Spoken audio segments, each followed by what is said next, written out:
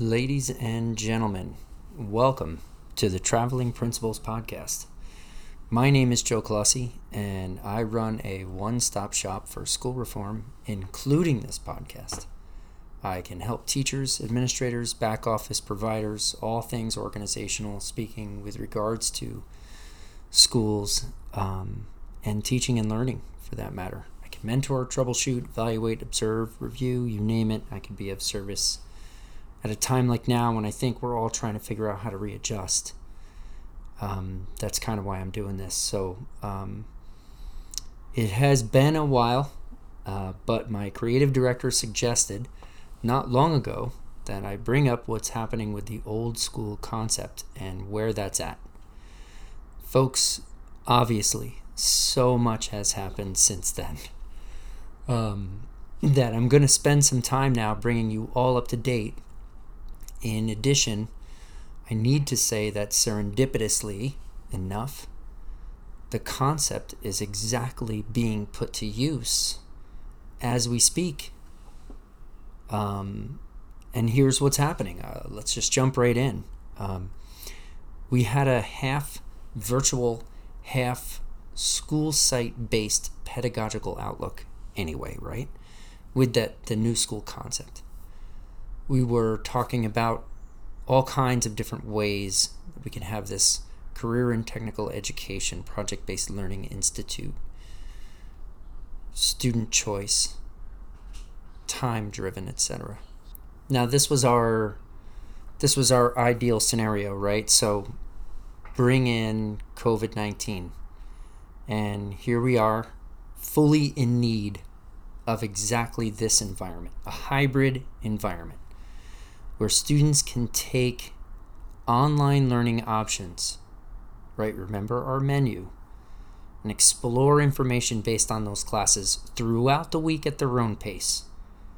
The essence of time here, folks, is really awkwardly, perfectly in line with that concept of time-based learning.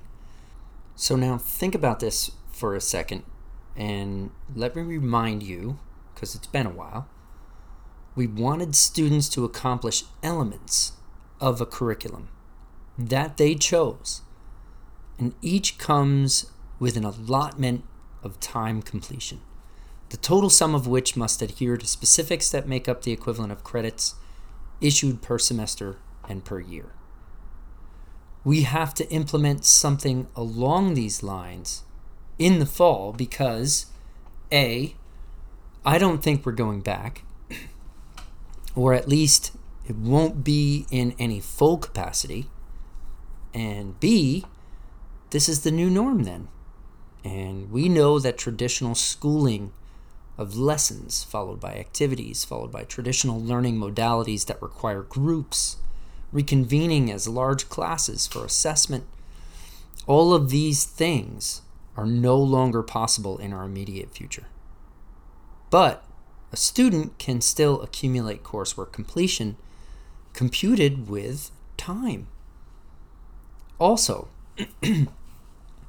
I now am working on fusing in choice for the fall. My own school. I'd like to practice on students in my own school now.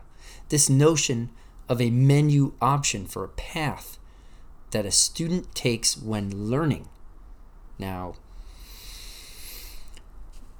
I don't know, comparable to what they've had if they went face-to-face, but maybe not so rigorous, of course, at the start, right out of the gate.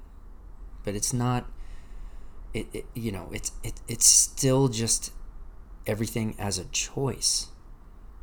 They have the choice for completing that which they've already been assigned. I couldn't flip the switch on the kids like that, but I could phase that new light on a little at a time. And now, my ideas don't seem so radical, do they? Right? Now, my notion of a small school concept seems a lot better and a lot more logical of a choice for a school setting, doesn't it? Now, time is calculated differently. And that doesn't seem so awkward anymore. Or flaky, I think, was the word it was called. Granola as well, even.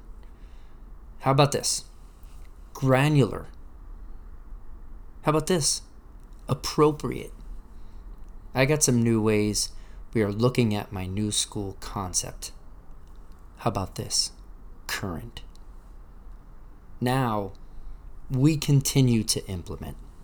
Now, I have a little bit more time to collaborate, to research buildings, to search for partners in companies that are going to need to do business. I know they are. That is a logical thought. Additionally, my authorizing district superintendent, who was really against this whole thing and was not thrilled that this would happen, resigned from the district and went south. She had her reasons, and to sum that up, she came into a wild scenario here and did a great job with the time she was here. And it was tough as well. That was not an easy task. Now that she's gone, the new superintendent, I'm assuming, is already in place and could be a little more amenable with all things considered. The district is planning on a large, comprehensive high school costing over $100 million and then some. I don't think I'm even close with that number. My school concept may be $6 million in total. I'll tell you what, I'll go to $10 million just because that's nowhere in the ballpark. And it's way more than I would need. I would maybe, I don't know, give some back. Is that how that goes? Who knows? Now that I've been saying about the concept of the new school and what we have been talking about is relevant and being used, now we're only going to be exploring more of how it can work. At a time when a radical change to what education is and learning looks like is absolutely necessary. It's urgently necessary that what schools will look like moving forward is dealt with immediately and rolled out so as to dodge any achievement gap that is apparent otherwise. Think about that. Think about your district and the job that's being done. Think about districts that you know of. Can you see how an achievement gap is evident? Because I can. And that's something that can have an astronomical impact on how we live, on who is in charge, on how we follow rules, and what ones are out there being made for us to follow. It's wild to think that unless we make that change, this could be evident. And even worse to think that I'm one of the only people even bringing it up. What's up with that, dudes?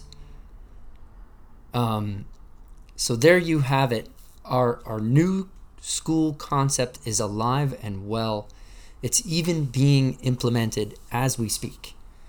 It's going back to the drawing board, and I'll be bringing you updates as I do. You can bet on that. So let's flip the switch for a second and bring up something that's really interesting to me regarding a positive impact from the coronavirus, if you can imagine that possible.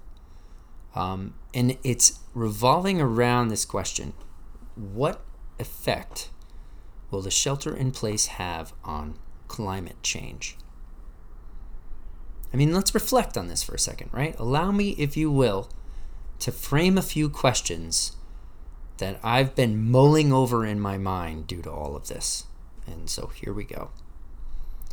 When will the theory of the earth getting back at us for treating it so badly begin to consume our minds because it hadn't consumed enough of our hearts? Reflect on that for a second, right? What are the major contributors to climate impact now? when you eliminate pretty much all of them there for a little bit? Is it airplane, transportation, fuels? Is it factories? Is it garbage? Is it plastic? What is it? Where can we focus our attention to then, based on that information? How can we learn from that? How can we learn from this? I'm always on you guys about learning. So based on this data that we're now being exposed to, what do we know now that we didn't before? So there's this theory that people are starting to talk about, that they're believing once we have alleviated all of our restrictions, or whatever, to whatever extent we will be able to alleviate on a more permanent basis, that people will want to go everywhere all the time, and travel will just, we'll go right back to where we started, because we will see each other again, because people are trying to get out there and get the world moving again. I'm posing the question of how will we learn from this prior to that happening, right? We were in that phase prior to, and I saw that the BBC posted this article back in March, right? And I have the URL in the show notes.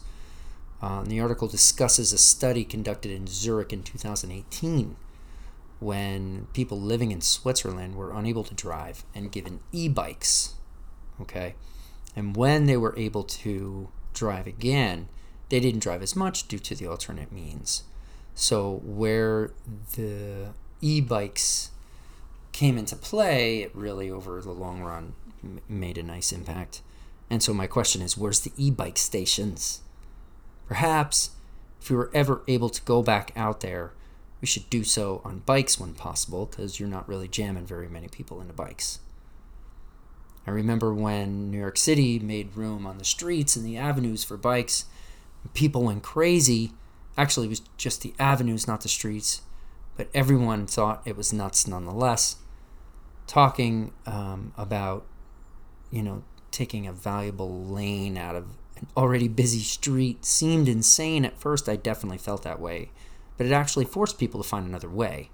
So it was actually a good idea. I think that was Bloomberg who ended up doing that. So an article posted also on thehill.com discusses how the flip side of all of this is the Earth has a tendency of filtering us out. Even during the Great Recession of 08-09, we saw changes in people's habits. Demand lowered, travel decreased, tourism therefore decreased, and everything kind of just slowed, right? It slowed enough for a proper impact to be noticeable. 1.4% of lower emission levels at that time. And that was awesome for the planet. Also, because the demand for everything will be so great, production will rapidly increase. Regulations, especially in the U.S., are so relaxed due to the current standings, particle and emission standards. Therefore, approving production and business is more important and quickly pushed to the forefront again, and meaning we will hurt what we may have started to help. Is business more important than people? Think about it. We are talking of reopening this country because certain people want it open, and for whatever their reason is. Once we reconnect this chain, we start the spreading again. We need some sort of cure first, or inoculation at some point. Otherwise, we are prematurely sending people back into the workforce without adequate proof of safety. Why? So they can conduct business as usual. Why aren't more people understanding that we can work from home? I have 2 little kids. Don't tell me you can't because of family. If you are healthy, you can. You may not be able to have done this within the 9 to 5 workday, and maybe not even Monday to Friday, but hey, what day is it anyway? Who cares? Just get it done. Time like that is not of the essence. Right? Hence our new school concept. I am excited to see Cuomo and Newsom using data and science, not political pressure, and whatever it's being called, chaos theory or whatever. They will lead us. They have so far. Those two in government have led. Now, I want to get off that. I want to get into pass-fail. This is something that really means a lot to me right now. I have family members who are in high school. I work in one, so I'm also on that front line. Surrounding high schools are dealing with situations as they come. LA Unified has decided not to fail anyone and not allow anyone to fail that wasn't. Right? That's actually what they're saying. But it's coming off like they're not failing anyone. I don't mind that, but it lacks rigor. It lacks challenge. It uses a very short lens. And it's going to create some sort of asterisk. It has to. How else can the students who attend the schools that aren't thinking of only credit recovery and not new information or new content with potential for failure, because it's becoming obvious that, barring a miracle, we're in this for the fall and possibly the spring of next year. Begin to have that thought, because it's a tough one, not an easy pill to swallow. You need to understand that schools must adapt more. They are changing drastically, and I'm not just saying that. But for sustainable education, we need more. I'm expecting more out of myself as a school leader because it's needed. I see this with a lens of my kids shouldn't have a gap in instruction, nor rigor. I can't believe my kids went for as long as they did without any sort of schooling. So instead of giving myself a pass, I'm pushing my staff to find another way to bring back what the students once, I think, took completely for granted. Grades. I get the initial way of going about it and giving credit recovery makes sense. Not disagreeing with that. But I don't get that we're not adjusting somehow now. You want us to reopen schools? Sure. We could in a virtual environment, like the one I spoke about earlier, and it would be gamified education and cool and fun and entertaining and engaging and rigorous. I ask, why not? We may make a virtual graduation in a Minecraft world where everyone's game character actually plays the game of graduation with speeches and everything. Why not? If you are going pass-fail at your school, ask for how long. Then ask, how do you go about addressing this realistically with the resources that you have available to deal with this on an impactful level that reaches everyone? It's engaging as well and shows rigor again. How is your school supporting students now? What does support even look like? How can you, as a leader, redefine that? Who on your team can help you? What are their new roles? I can help you with that. If I'm a kid and I had an A in February, I can do what now for 4 months until I graduate? If the answer is very little, that's what leads to gaps. I know we're supposed to be focusing on learning and not content, but content can promote learning. Content is what needs to be implemented to challenge, inspire, exemplify, explain, etc. We need to elevate our game, folks, without overwhelming, with just more. Right? And therein lies your answer to getting rid of pass-fail and credit recovery. and going back to real purposeful education that includes wellness and focuses on the importance of learning. Always, but more. I don't want to settle. I'm not gonna. I don't think you should either. Not now. Not now, right? Ladies and gentlemen, my name is Joe Clossy, and I'm your traveling principal here. I'm also the ACE Charter High School principal. I'm happy to bring you this episode that I've been missing doing. I've been busy with the school community, podcasting with students and staff and alumni, and it's awesome. It's necessary for a lot of us. It's leading to awesome things as well. All of these are available on my website, www.thetravelingprincipal.com. If you happen to listen, please rate, review, and subscribe. If you like what you hear, hit me up, shoot me an email. Let's chat. Thanks, everybody. Really, stay safe out there, and I wish you all well.